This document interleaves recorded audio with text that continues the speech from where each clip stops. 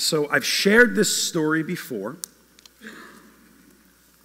but it's one of those that I really think is worth sharing again. First, I just think it's a very funny story, but more importantly, it's relevant to what we're talking about this morning. So probably a little over 5 years ago, I was camping, and for those of you who know the story, you already kind of know where this is going, with my two brothers-in-law up in the Adirondacks. It was a great trip. Canoed our way to the campsite. Weather was perfect. Views were incredible. I brought some steaks that we cooked over the fire. They were delicious. But as the sun started going down, we were tired. So we figured, it's time to go to bed, long day. And that's when the joy of this trip very quickly started fading away. Like I said, I've told this story before, so many of you know exactly what I'm going to share. We were all in our tents, and little by little, we started hearing noises. At first, rustling of leaves, probably some rodents running around throughout the campsite, no big deal. But then we heard this enormous splash. And something jumped into the water, and I'm like, what jumped into the, that's, okay, all right. After that, we heard what sounded like a dog lapping water from a bowl, but not like a little dog, like the dog from Beethoven, like a big dog. Now at this point, I'm terrified. I pull out my knife, which is and I spend the rest of the night staring at the crack in the top of the tent, just waiting for the morning to come. Now, there's more to that story, and if you ever see my brothers, you can ask them about it. I'm sure they'll have wonderful things to say about me. At the first sign of light, I remember I ripped open the tent with one of the most intense feelings of relief I had ever experienced. Right? Like we made it. We weren't going to die that night. Now, here's my point. I have no idea what was going on outside of my tent that night. Very well could have been a bear. I guarantee you it was a bear. But it also could have been a beaver, because when we went back to the little place where the rangers are, they're like, oh, it's probably a beaver. I'm like, yeah, well, you weren't there. But what made that event so terrifying was that everything that was taking place was happening under the cover of night, right? Whether we're 6 years old, 25 years old, 50 years old, or whatever years old, most of us, if we're honest, if we're outside, if maybe we're driving through what we might consider a bad neighborhood, if we're in the woods, we are all a little bit more aware of our surroundings after the sun goes down. Why? Well, because we know that there's something different about the world when the sun's not shining down upon it. We know that bad things happen at night more often than during the day. At least it feels that way. Now, John uses this light, darkness, day, evening idea throughout the course of his gospel. We see it right in the very beginning when Jesus is spoken of as the light of men that shines into the darkness, and the darkness has not overcome it. And we see it also when the Jewish leader, Nicodemus, comes to visit Jesus. He does it when? At night. Why? He doesn't want to be seen by the other Jewish leaders. The point is that darkness or night typically carries a negative moral or spiritual element that John wants us to pay attention to. A moral or spiritual element that the light of the world is now shining upon. This morning, we're going to see where John's use of darkness and night have been taking us. And while our passage is marked by utter and deep tragedy, this is a rough passage. This is a hard word that we're going to work through this morning. There is a beauty and grace that John significantly wants us to pay attention to as we work our way through this text. So if you have your Bibles, turn with me to John 13. We're going to be working through verses 18 through 30. You can follow along in your bulletin. You can also follow along on the screen behind me. Now, last week, just to give a little bit of a recap, we were reminded of Jesus' humility and his grace as he took upon himself the identity of a slave by washing his disciples' feet. And not only did he wash his disciples' feet, but he washed the feet of the one who was about to betray him, Judas Iscariot. It's a scene that forces us to reimagine what glory looks like in the economy of God and how we are called to relate to those around us, neighbor and enemy alike. The passage then ended with a blessing, if you remember, where Jesus argues that if we're looking to experience true human flourishing, to be truly happy, then we must pattern and model everything we do after the structure of God's good creation, a structure that produces fruit in and through us when we give of ourselves for the sake of others, sacrificially and humbly loving God, neighbor, and even our enemies. This week, we'll see Jesus postured in a similar way, while at the same time never relinquishing his God-given authority.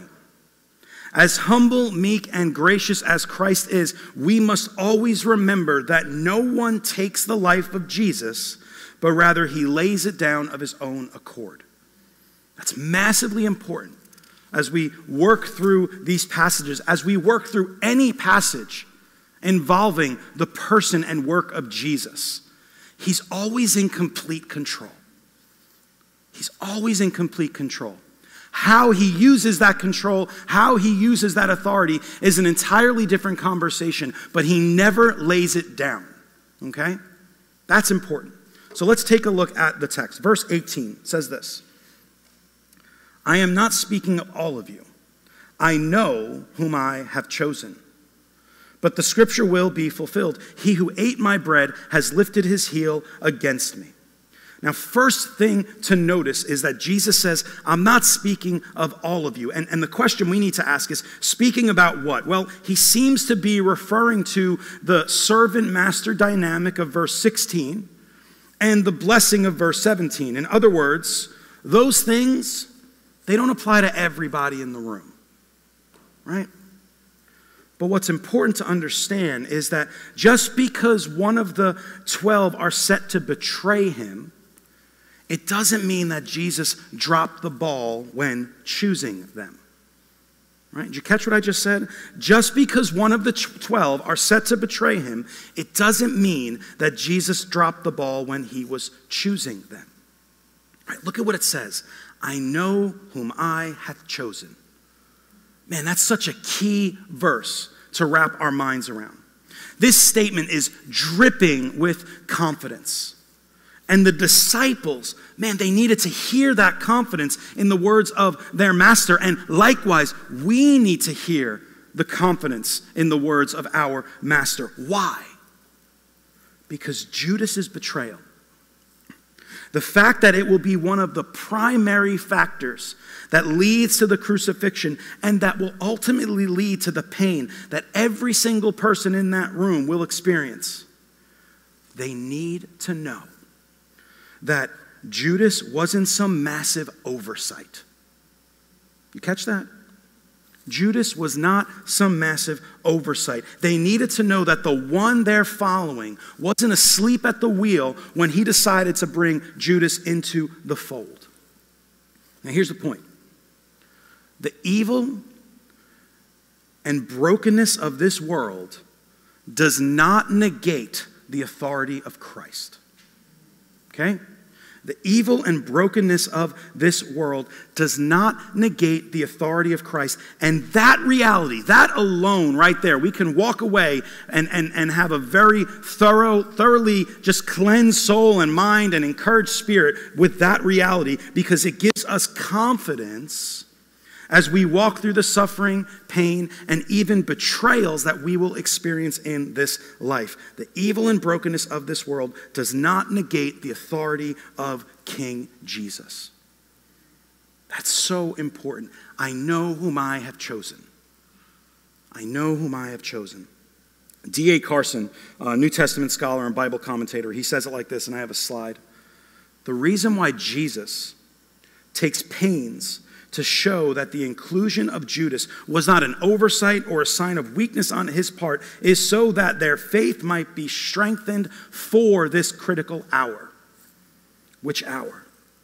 the hour of Jesus' crucifixion, and all the subsequent cross-bearing hours that they will walk through and that we're called to walk through. Why? So that the world might know Christ.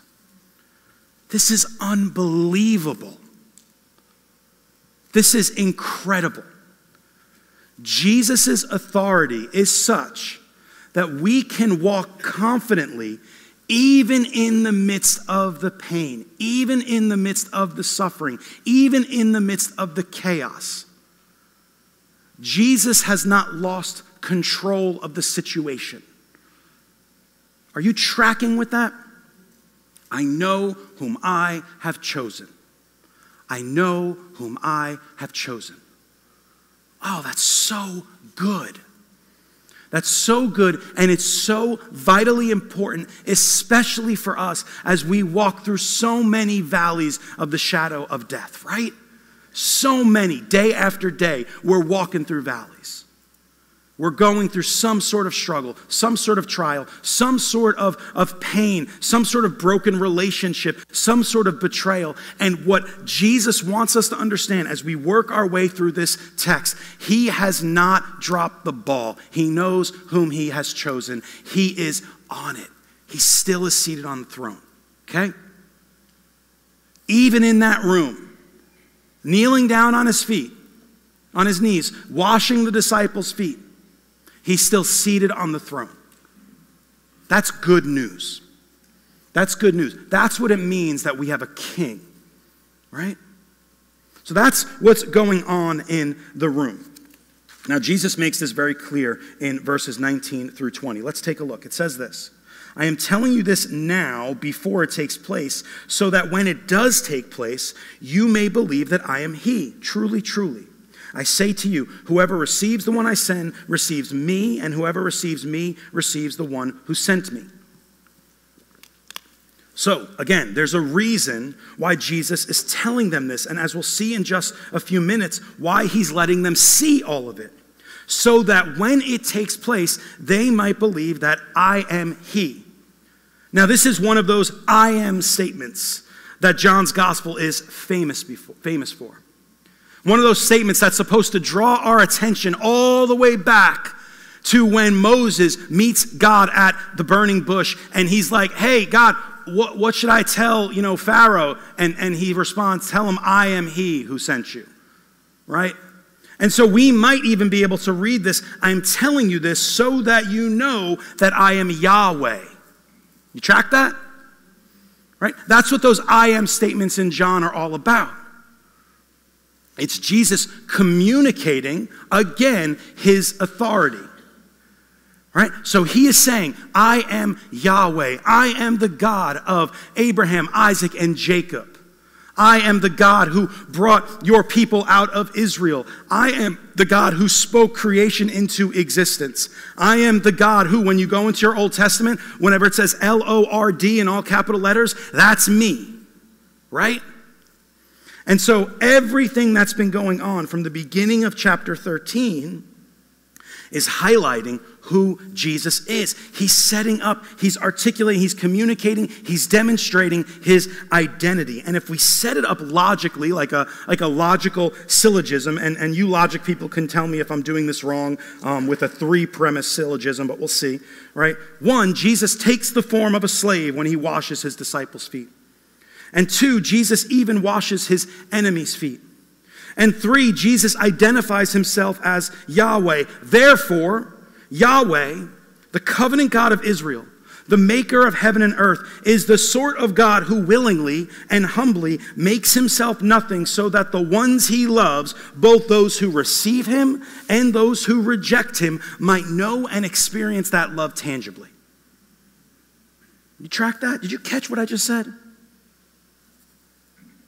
Yahweh, the covenant God of Israel, is the sort of God who willingly and humbly makes himself nothing so that the ones he loves, both those who receive him and those who reject him, might know and experience that love tangibly.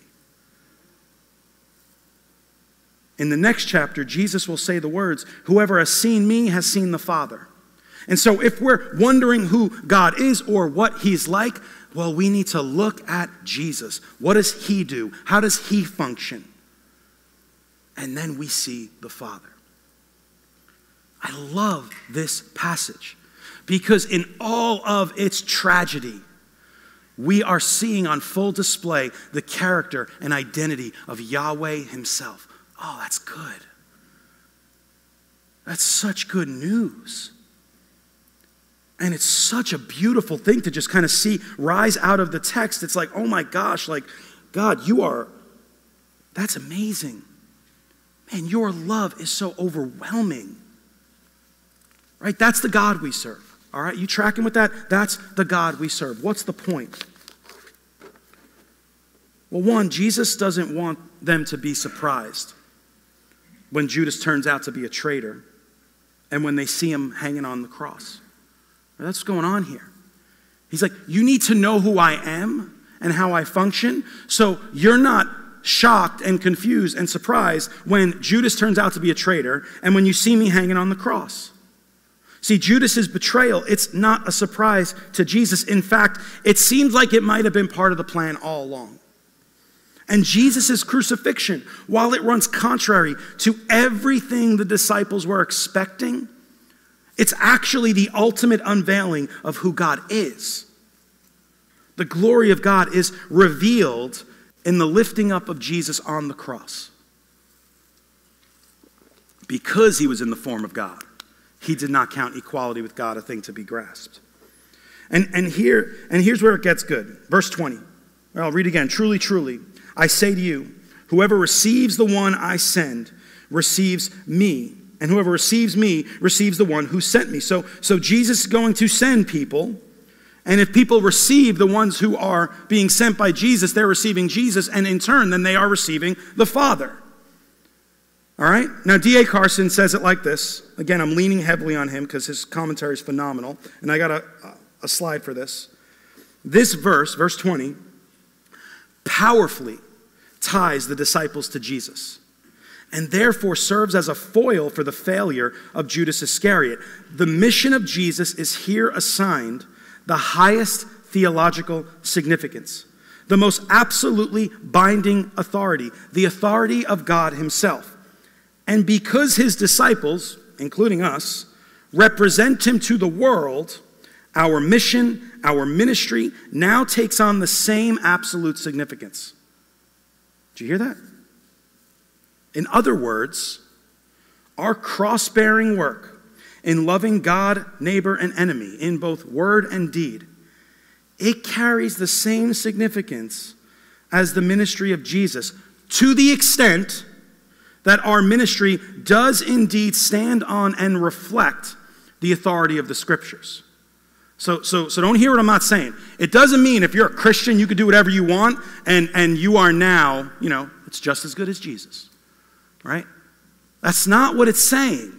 It's saying that our cross-bearing work in loving God, neighbor, and enemy in both word and deed, it carries the same significance as the ministry of Jesus, to the extent that our ministry does indeed stand on and reflect the authority of the Scriptures, which is the authority of the apostles who passed down this good news through the inspiration of the Holy Spirit so that the world might know Christ.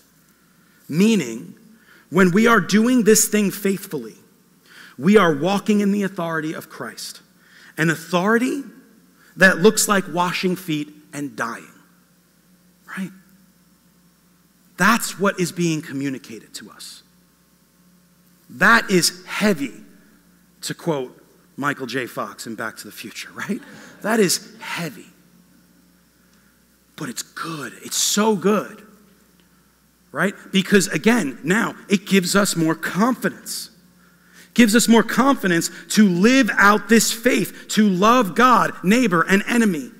To submit ourselves to one another out of reverence for Christ, to practice things like humility, meekness, to allow ourselves to be persecuted for the faith, to allow love to trump vengeance, to allow mercy to trump whatever negative thing might go on the opposite of mercy, right? I'm running out of words. But the point is that when we posture ourselves the way Jesus postured himself to the world, we're carrying the authority of the King with us.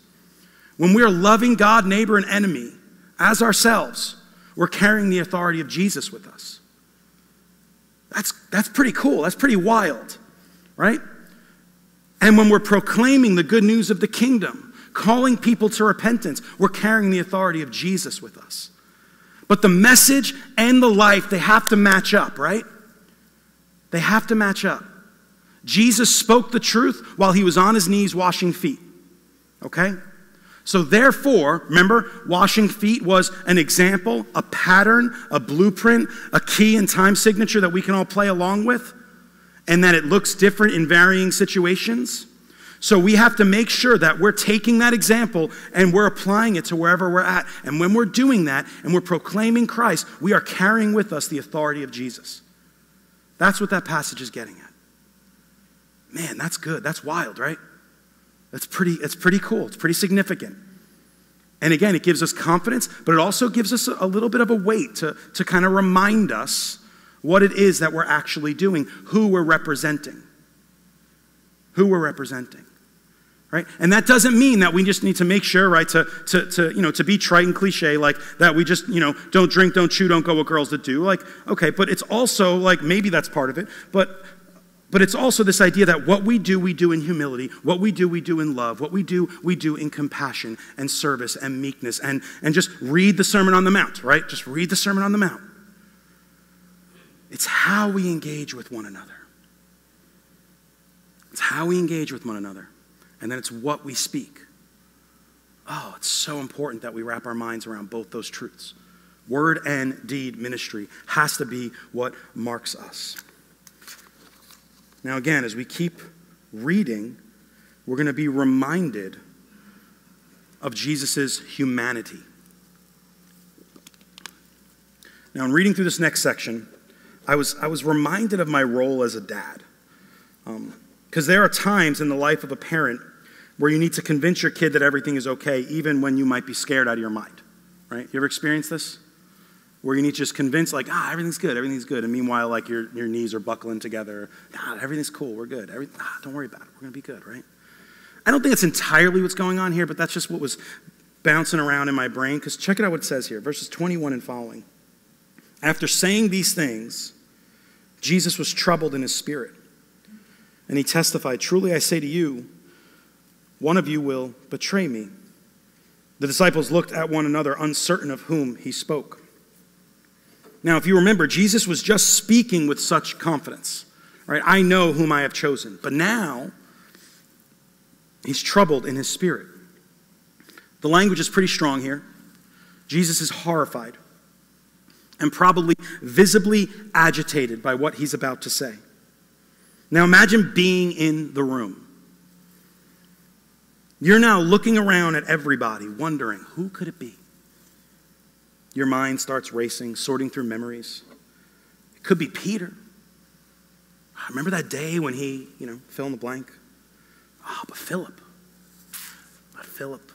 We were talking, I remember that conversation 2 years ago, and he said, or then you're like, oh wait, is it me? Did I do something? I was talking to that one Pharisee that day. Did I slip up? Oh no, now if you're Judas though, sweat's probably starting to build up on your forehead. You're terrified. Maybe you even consider coming clean. This could be your chance to make it right. This could be it right here. You have the opportunity. Now push pause. While this is all happening, the disciple whom Jesus loves was reclining at Jesus' side, probably to his right. This is most likely John, and he's sitting in a place of honor. Now, some scholars argue that Judas is sitting on Jesus' other side, which would have also been a place of honor. Now, we can't be sure, but it's a strong possibility. Now, while they're all wondering what's going on, Peter decides to be proactive. Look at verse 24 and 25. So Simon Peter motioned to him to ask Jesus, motioned to the disciple that was reclining at table close to Jesus. He motioned him to ask Jesus of whom he was speaking. So that disciple, leaning back against Jesus, said to him, "Lord, who is it?" Now, what stands out here is how the text is painting the picture of everything going on in the room. John is laying right on Jesus' chest. Like, that's how close they are at this point. Peter's probably sitting across from them, and there's this motioning back and forth. Like, I picture it like two students talking to each other from across the classroom, thinking that their teacher doesn't know what's going on. And John asks him, "Lord, who is it?" Verse 26, Jesus answered, "It is he to whom I will give this morsel of bread when I have dipped it." So when he dipped the morsel, he gave it to Judas, the son of Simon Iscariot. Now this is wild. This is really cool. Because what Jesus does in giving this dipped morsel of bread to Judas is a practice that was understood as a mark of honor or friendship. That's what he's doing here. Jesus loved Judas. Period. Full stop. I cannot stress that enough. He's seated in a place of honor, most likely. He is demonstrating this loving moment with him by giving him this dipped morsel of bread. I mean, why do you think he's so troubled in spirit? Why do you think he's horrified and terrified and overwhelmed at what is about to take place? This is his friend. This is someone he's walked with for 3 years. Jesus is fully God, but he is fully human. And in feeding him this morsel of bread, Jesus is offering, in the words of D.A. Carson, a final gesture of supreme love. A final gesture of supreme love. The text says that after he had taken the morsel, Satan entered into him.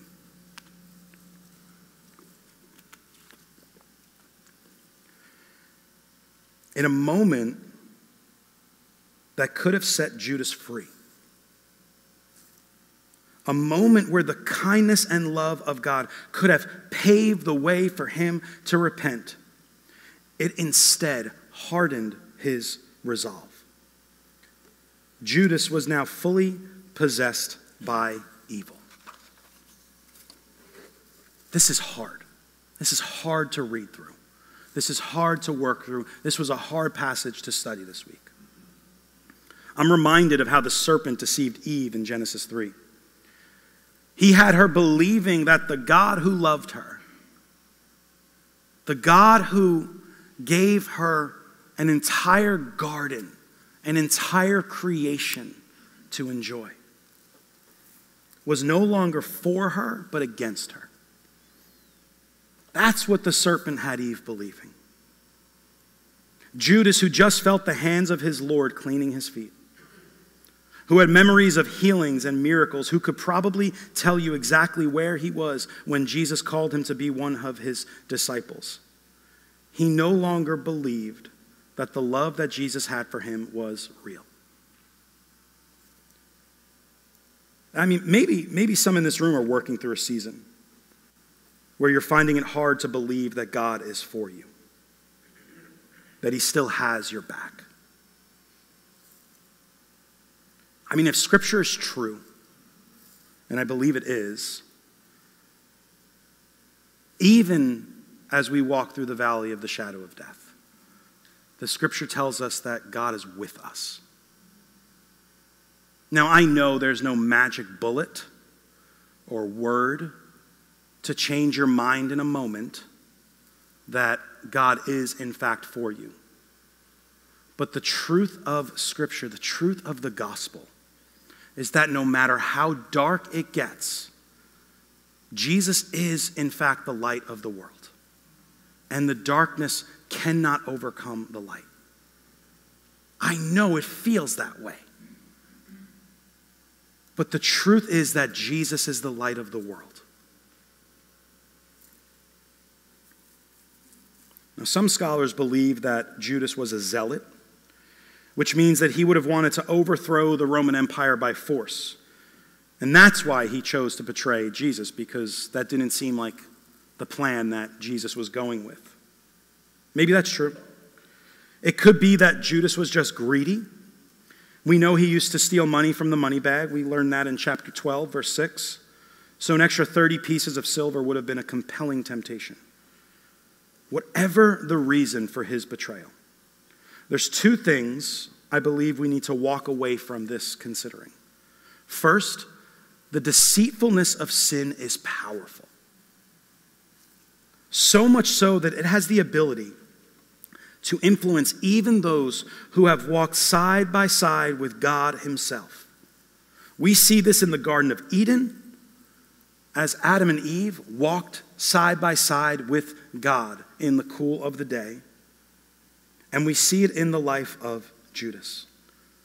Therefore, we have to take sin seriously. We cannot play around whatever the temptation might be. And we know this from experience, that when we open just a little bit, like just a crack, and the water starts to drip in, that ultimately that crack gets bigger and bigger and bigger, and flood waters start to come through. We know that from experience. And this passage shows us we got to take it seriously.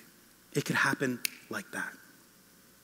The second thing is that God's heart is wrecked at the knowledge of his image bearers wandering away from him, because he loves us so much. And that sort of love that we see on full display here in chapter 13 of John's gospel, that's the sort of love that must shape the way we engage those around us who have wandered away from God, whatever their sin of choice is. See, there's a comfort in this passage, but there's also a challenge for us. We need to see the example of Jesus. And we need to, remember, take the pattern, take the model, take the blueprint, take the key and time signature, and apply it to whatever circumstances we find ourselves in. That's so important for us to wrestle with. His heart is wrecked. And it's from that broken heart that Jesus speaks the words, "What you are going to do, do quickly." In other words, just get it over with, Judas. Just get it over with. Jesus doesn't want this thing to drag on any longer than it has to. Now, part of me wonders if there's an element of grace and compassion in these words. Could it be that Jesus wants Judas to do this quickly for his own sake, so that Judas could be put out of his ministry, his misery, the way we put an animal down to prevent them from suffering? I read that theory somewhere, and it seems to fit with the love that has marked this section, but maybe not. Whatever it is, one thing is sure. God can offer all the love in the world. He did do that. He sent his only Son in the flesh to walk the earth, to live among the poor, to die on our behalf. But love that is offered and never received is a love that cannot be experienced, and a love that has no effect. Right? Love that is offered but never received is a love that can never be experienced, and a love that can have no effect. Jesus has loved his creation completely by dying on the cross for our sins. However, if we do not love him back by entrusting ourselves to him by faith, then we are just like Judas. Look what it says about him. Verse 30. So after receiving the morsel of bread, he immediately went out, and it was night. While Judas might have received the gesture of love, he did not receive its substance. And so immediately he went out, and it was night. And so here we are. We're back in the darkness, the place of fear, the place where evil lurks in the shadows, the place where rodents and beavers sound like bears, where lies start to look like truth. Scriptures begin with the words, "In the beginning, God created the heavens and the earth.